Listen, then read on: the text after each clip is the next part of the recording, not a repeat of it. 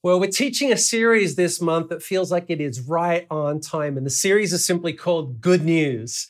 And heaven knows our world needs good news right now. I'm grateful for a tiny team of people that have been carefully and prayerfully pulling together these online church experiences with a whole bunch of cleaning products and social distancing because the world is hungry for good news. In fact, Google has been reporting huge spikes in search trends around all different forms of good news. And for me, that's a reminder that the whole message of Jesus is good news for the times that we're living in. I really pray you'll feel encouraged and equipped through today's message. And if you want a title for this message, if you're taking notes, we simply called it, He is My Provider. He's my provider.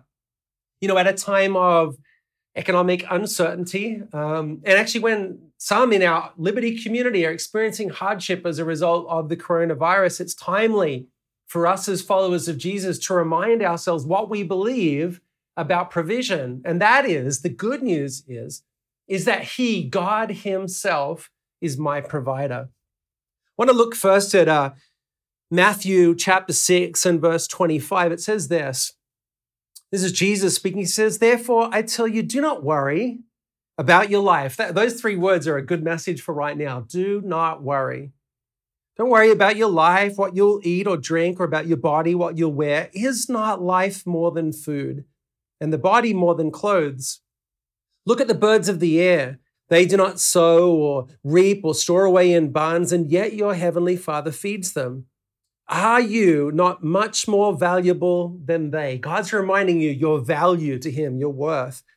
Can any one of you, by worrying, add a single hour to your life? Why do you worry about clothes? See how the flowers of the field grow? They do not labor or spin, and yet I tell you that not even Solomon in all his splendor was dressed like one of these. If that's how God clothes the grass of the field, which is here today, and thrown into the fire tomorrow, will He not much more clothe you, you of little faith? So do not worry, saying, what shall we eat? What shall we drink? What shall we wear? For the pagans, it says, those who don't follow God, run after all these things. Your heavenly Father knows you need them. Pause for a second. The Bible's not saying, don't worry, you don't need them. The Bible's saying, don't worry, God knows what you need. He says here, verse 33, this is what we ought to do instead of worry. Seek first His kingdom and His righteousness, and all these things will be given to you as well. Therefore, do not worry about tomorrow. Tomorrow will worry about itself. Each day has enough trouble of its own. The Bible's telling us here, don't worry. Focus on seeking first His kingdom, His righteousness, knowing that the Father's heart is to add all these things to you as well. You know, I remember well, Andy and I, and at the time, 3 kids moving from Sydney, Australia to New York City to plant what is today Liberty Church. You know, and we were on the road to launching our first community, what is today downtown Manhattan. But I remember what a scary ride it was financially. Talk about, you know, that holding on to that promise, He's my provider.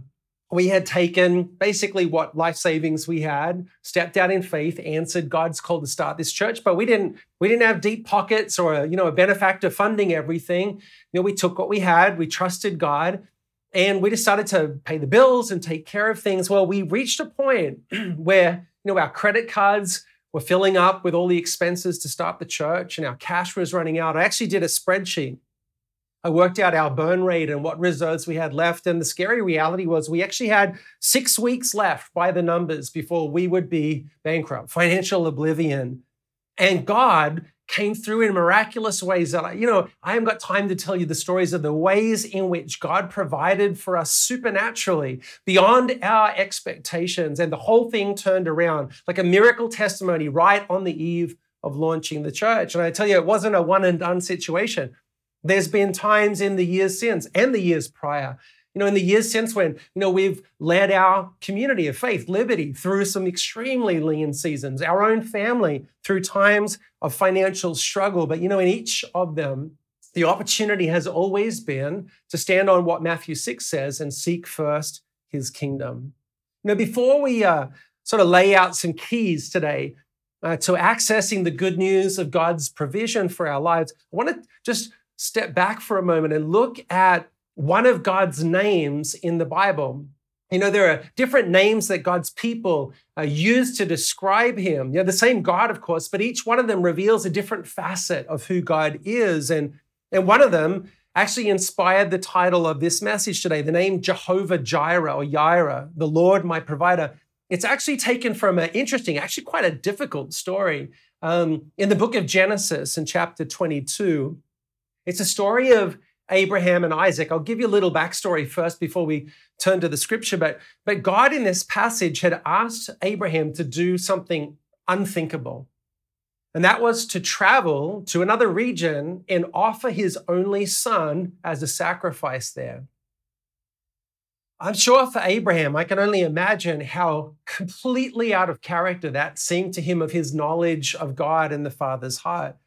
And I can only imagine how out of alignment that must have seemed with God's promise to Abraham, because God had specifically promised Abraham that he'd be the father of nations, that he'd have descendants like the sand on the seashore. And here he is with only one son. He's in his old age already. And this seemingly almost crazy, impossible thing that God asks him to do. And I want to acknowledge, obviously, this story is complex. I don't even know if I can do it justice in the time that we have. It's certainly one of those hard stories in the Bible, one of those passages that's tricky to get your head and your heart around. And yet I also realize as I study it, you know, the Bible often reveals as much about us, the reader, as it does about God himself. And as you read the passage, you start to see the faith that both Abraham and Isaac had, their trust in God. And actually some of the things that Abraham says on the way to doing this thing, he says to the servants as they get ready to go to the final destination, he says to them, you know, we shall go up and we shall return. It seems like he has faith that there's going to be some other way that doesn't seem possible at this moment. When they arrive at the scene, Isaac, who, by the way, you know, many scholars believe he was not a baby or a child at this moment. He was a young adult, if not an actual adult by the time this moment happens. And Isaac says to his father, you know, where's the lamb? Where's the sacrifice? And Abraham responds in faith, the Lord will provide. Well, for a moment, it seemed like the Lord wasn't going to provide.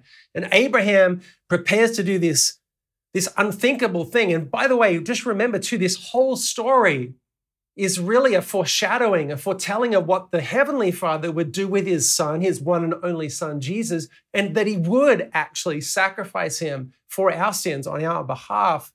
But right at the vital moment in Genesis 22, verse 11, an angel stops him. It says, the angel of the Lord called out to him from heaven, Abraham, Abraham. Here I am, Abraham replied, I'm sure relieved. Verse 12, he says, do not lay a hand on the boy. He said, do not do anything to him. Now I know that you fear God because you've not withheld from me your son, your only son. And Abraham looked up, and there in the thicket, he saw a ram caught by its horns.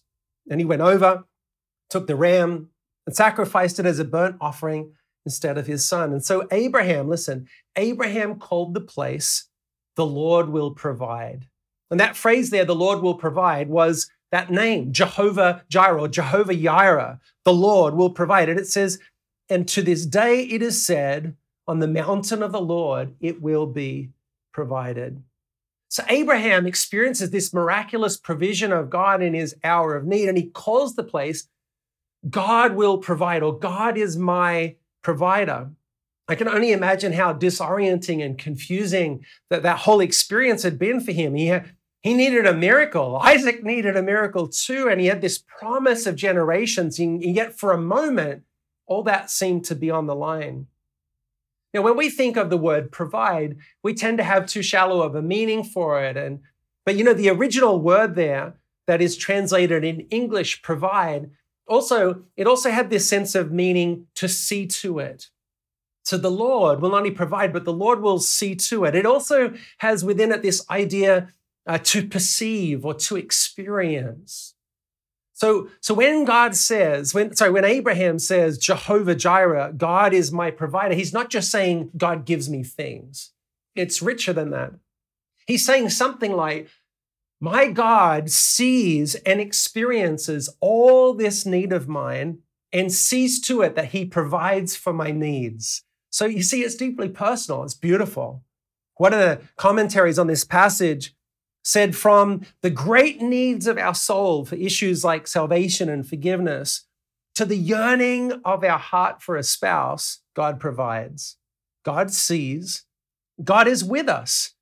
It's his promise and his character. It is his very name. So I want to spend the time that I have left just giving us some practical tools today for accessing God's provision. 4 simple keys in the time that we have. And the first, if you're taking notes, is number 1, stand on his promises. You know, this word, the Bible, the word of God is full of powerful promises for you and for me. We read one of them already. I'll just remind you from Matthew chapter 6, verse 33. It says, seek first his kingdom and his righteousness. So that's the challenge, the command. What's the promise? And all these things will be given to you as well. So, you know, we got to stand on his promises. At times like these, scriptures like these are good for us to declare over our lives. Our God is faithful. All these things, he says, will be given to you as well. You know, the scriptures are full of promises. One of them actually is that all the promises of God in Christ Jesus are yes and amen for you and I, thanks to Jesus. What about Philippians 4:19? It says, and my God will meet all your needs. Will meet all your needs according to the riches of his glory in Christ Jesus. So not only is God going to meet all your needs, but listen to the standard that he'll meet them by, not even by our own earthly standard, but according to what? According to the riches of his glory in Christ Jesus. That's God's heart for you. What about in the Old Testament, Psalm 34, verse 10? I love this promise. The lions may grow weak and hungry, but those who seek the Lord lack no good thing. And there it is again. You see that there's this call to seeking him. Those who what? Those who seek the Lord lack no good thing. That's our Heavenly Father's heart toward us. What about Hebrews 13:5? Another promise. There's so many. It says, keep your lives free from the love of money and be content with what you have. So this is a good challenge, right? Even as we press into God's promises for provision, we never want to get into a place of greed or envy or, lust, coveting, right? So it says, keep your lives free from the love of money. Be content with what you have. Listen, why? Because God has said, never will I leave you. Never will I forsake you. So God's saying, in other words, we don't have to reach by our greed or our envy or our own human striving for these things. Why? Because God has already promised, I'm not leaving you. I'm not forsaking you. I am right there with you. It kind of reminds me a little bit of my message a few weeks ago when I preached about Joshua in the message Uncharted Territory. And one of the points there to prevail in uncharted territory was study the word, speak the word, and submit to the word. So, this first point here, it's a simple one, but are we in the word of God? Are you reading your Bible? Are you seeing those promises there and then speaking them out, kind of meditating them in a sense, speaking them over your life? Are you studying the word, speaking the word, and also submitting to the word? The second key for us to really access all that God has provided for us, number 2, is trust in his power and goodness. Trust in his power and goodness. I wonder who you believe God is. What do you believe about his character or his intentions, his heart toward you? As I was writing this message in the first draft, this point was just simply trust in his power. But I realized it was important for me to add the word goodness here because, we need to believe more than just that God is powerful, but we also need to believe that he is good, that he's not only powerful, but that he is for us. In fact, every good thing finds its source in him. One passage in the Bible says that every good gift comes from above, the Father of lights. So, let me give you a couple of scriptures to stand on here as we determine that we're going to be people who trust in his power and his goodness.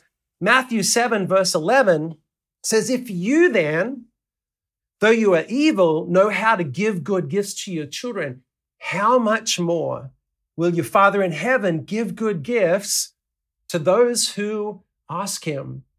The Bible's saying if you earthly fathers know something about giving good things to your children, and we're sinful, we're frail, we're broken, we're imperfect, how much more will our perfect, powerful, eternal, loving Heavenly Father give good gifts to those who ask Him? By the way, one of the keys here, and it comes from that first one where we talk about standing on His promises, it says, to those who ask Him. Sometimes we do everything but actually ask God. We'll whine and we'll gripe and we'll talk to other people, but have we made our requests known to God?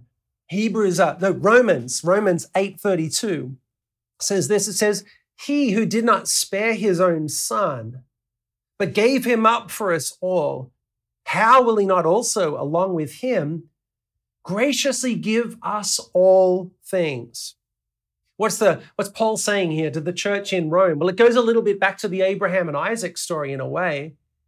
But God followed through. God actually gave His own Son on our behalf. And Paul's saying to the church in Rome, listen, if God didn't hold back even His own Son to redeem us, to purchase us back from the price of our sin, which was death, if God didn't even spare His own Son, how much more? Will you not, along with Christ, give us all good things, as Paul says?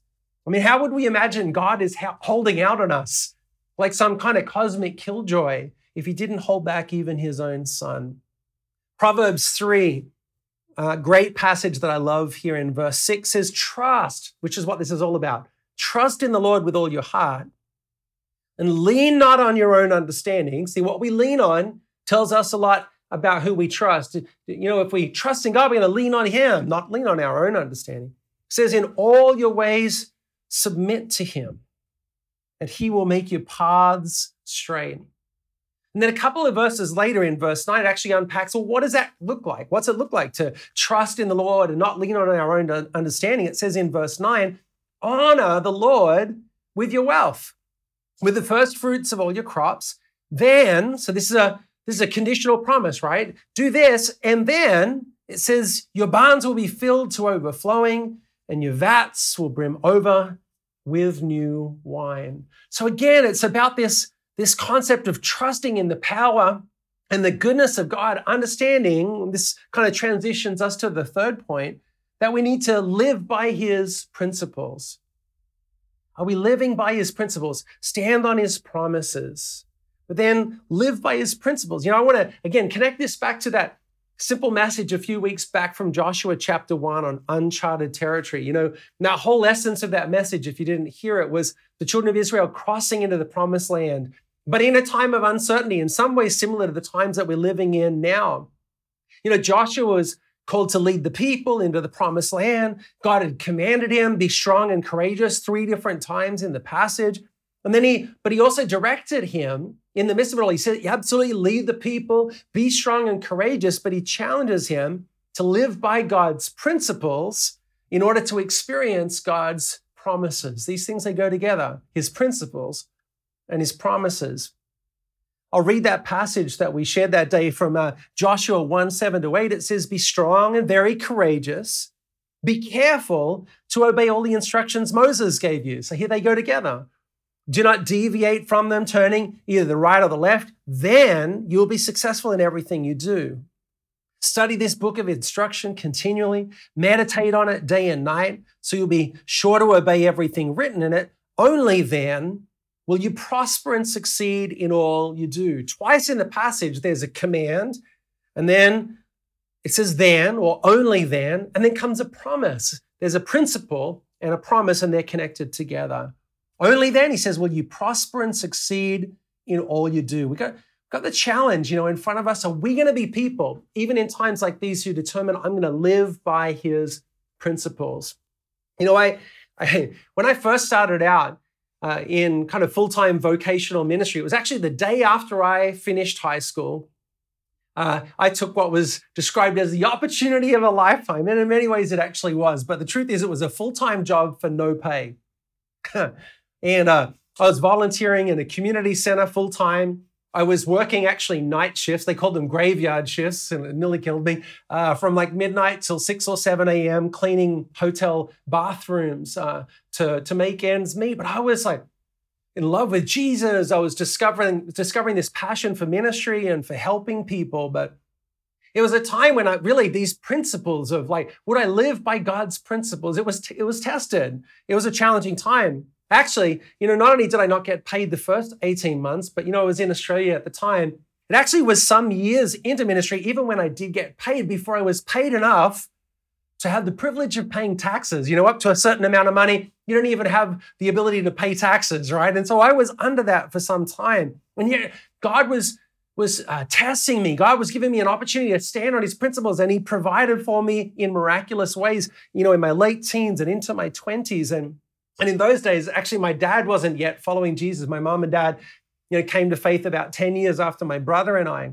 And he was and still is, he's an accountant in finance and gifted. But I do remember him helping me each year at tax time and looking over the numbers, which in many ways outside of faith didn't make a lot of sense, the path that God had taken me on. And I remember him asking me about my giving to the church. And actually, I didn't even have the heart to tell him, because in Australia, the tithe is not tax deductible. Only giving to certain programs like college funds or buildings is tax deductible. I didn't even have the heart to tell him that was just the tip of the iceberg of what I was giving. But, I just had an opportunity to step out in faith and see God prove himself faithful. And of course, all these years later, my dad loves Jesus and he's a leader in generosity in our church too. But, sometimes we could tell ourselves in that situation, I could have at the time, well, I'll be faithful later. I'll live by God's principles later. Well, if I had what they had, I'd be generous too, or whatever.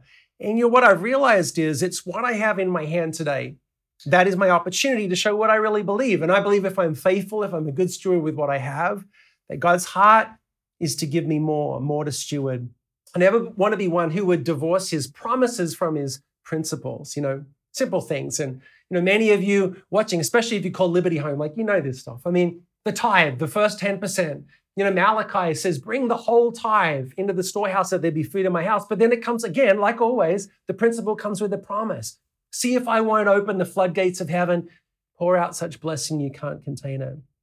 I think about the offering, about this lifestyle over and above my tithe, my 10%. I give as a lifestyle of generosity. Proverbs spoke about that in the chapter 11, verse 24. It says, one person gives freely and yet gains even more. This is the way the principles of God work. They're oftentimes backwards to the way of the world. One person gives freely, yet gains even more. Another withholds unduly, but comes to poverty. I think the principles of God, play out in many ways when it comes to provision. I think one of them, maybe there are some of us watching who run a business or lead a staff or an organization. Maybe there are some of us who right now have vulnerable or marginalized people, at-risk people in our world that are in our sphere of influence. This is a time for us to live by the principles of God. Care and compassion and generosity ought to mark God's people. Let me give you one more in the time that I have. Number 4 is lean on his people. Lean on his people. See, one of the things, and this is something I've learned, one of the ways God often provides is through his people. I saw it in the book of Acts, which is really the birth of the early church. Acts chapter 4, verse 33 is a great example of leaning on God's people. It says, with great power, the apostles continued to testify to the resurrection of the Lord Jesus, and God's grace was powerfully at work in them all. And what did that look like? God's grace powerfully at work. It says there were no needy persons among them. How's that possible? It says from time to time, those who owned land or houses sold them and brought the money from the sales and put it at the apostles' feet, and it was distributed to anyone who had need. In other words, they leaned on each other. One person out of maybe a time of abundance was able to meet a need for somebody else in a season of lack. Grace was upon them. And what did grace look like? No needy people among them, because the community of faith rallied together and leaned on each other. I think in a way we've had glimpses of that kind of radical generosity in recent times with the coronavirus, as people, even in our own community, have given toward the benevolence fund. Those who were in a place to be able to do something else for others gave generously. And what it's enabled us to do as the church on their behalf is turn around and meet needs. And there's too many stories to name them all, but Here in New York City, that's looked like partnerships with hospitals, loving on those who are healthcare workers and first responders. We've been able to get behind homeless shelters in practical ways with medical supplies. We've been able to, electronically give gift certificates for groceries to many individuals in our church who found themselves stretched or under strain in a season of need. We've been able to partner with other churches. That's what it's all about, right? Unity in the body of Christ. The church, capital C church. It's going to look like churches like, the Dream Center in Manhattan and Brooklyn, or Reverend Michael Carrion up there in the Bronx doing incredible work. And we've seen it outside of New York, our Liberty communities globally. We've seen it in Manzini, where I know for some in our community there, a day without work can mean a day without food. And Lou and Zinti and our incredible team on the ground there at Liberty Church in Manzini have been meeting needs, making a difference. Our missions partners around the world, from Siem Reap in Cambodia to Kolkata, India, Karachi, Pakistan, on it goes. But isn't that the way that it ought to be in a time of need, that the people of God could lean on each other, be there for each other and for the community at large? Galatians 6:10 says, therefore, as we have opportunity, we should do good to everyone, especially to those in the family of faith. So I guess the question is, though, it's good for us to reflect, well, who is our provider? Who's your provider? Is it God? Practically, is that the way that we're living? Are we living that God, in fact, is our provider? Or is your provider your boss, or your bank, or the government, or your spouse, or is your provider yourself? Because wouldn't it be powerful if we made this affirmation today, and it's simply the points of the message? What if we made this as an affirmation of faith? I stand on his promises. I trust in his power and goodness. I live by his principles. I lean on his people because he is my provider. Now I'm gonna pray and close the message in just a moment. But before I do, I want to read one last scripture of you. I want to declare it like a blessing or a benediction, if you like. It's a psalm. It's actually a psalm written by King David, Psalm 20. But I want to read this as a promise and a prayer over you, and I pray it'd bless you and that you'd receive it before we close in prayer. Psalm 20 verse 1 says, may the Lord answer you when you are in distress. May the name of the God of Jacob protect you. May he send you help from the sanctuary and grant you support from Zion. May he remember all your sacrifices and accept your burnt offerings. May he give you the desire of your heart and make all your plans succeed. May we shout for joy over your victory and lift up our banners in the name of our God. May the Lord grant all your requests. Now this I know, the Lord gives victory to his anointed. He answers him from his heavenly sanctuary with victorious power of his right hand. Some trust in chariots and some in horses, but we trust in the name of the Lord our God. They are brought to their knees and fall, but we rise up and stand firm. Lord, give victory to the King. Answer us when we call. Amen.